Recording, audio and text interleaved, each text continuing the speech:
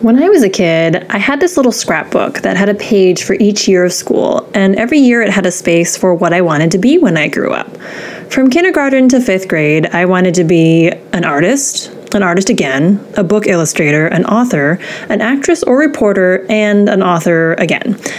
I spent my spare time in elementary school writing American Girl fanfic and designing newsletters on our Windows 3.1 computer with a delightful little software called Creative Writer. But eventually, I sort of let those dreams go, in large part because I didn't know any Asian American authors or illustrators, and this seems to have been a common experience. I frankly will say I don't think I had any role models, which, is obviously a problem in and of itself, that there wasn't really any specifically Asian American figures in media that I could really look up to. Certainly, I idolized the magazine editors where I was following along with their journeys, but could I actually as a kid, could I have seen myself doing that? Probably not.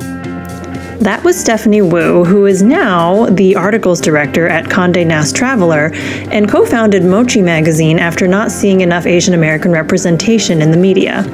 Steph may or may not have been the first Asian American writing professional that I met in real life, now that I think about it. And sure, some of that comes from me being in the Midwest and also working in education rather than publishing or journalism, but it really can be lonely as an Asian American writer.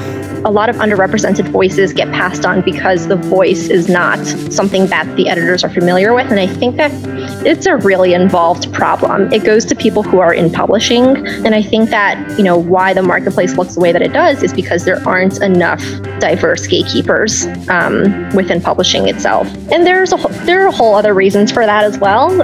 That was Jenny Chen, associate editor at Crooked Lane Books and Alcove Press, and one of the marvelous guests on this season of Chief Executive Auntie. I love talking to Asian Americans pursuing unconventional careers of all kinds, but writers hold a special place in my heart. And honestly, I just wanted to learn more about publishing and writing from people who have similar experiences as me, including but not limited to writers of Asian or Asian-inspired stories. People say the Poppy War reads as too Western for me, or this isn't proper Chinese representation. And what I think they actually mean is the Poppy War does not sound or look like the big works of Asian fantasy that I've been exposed to. It doesn't look like a wuxia novel. It doesn't look like a sea drama. It doesn't look like a kung fu epic. It is none of those things. It is in fact Western, both in its tone and a lot of its themes, because, I grew up in the West. I'm not a Chinese writer.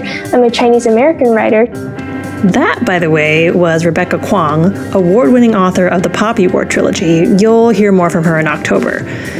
We seem to be in an ascendant moment for Asian and Asian American stories and storytellers, and I wanted to showcase just a few of them on the podcast this season.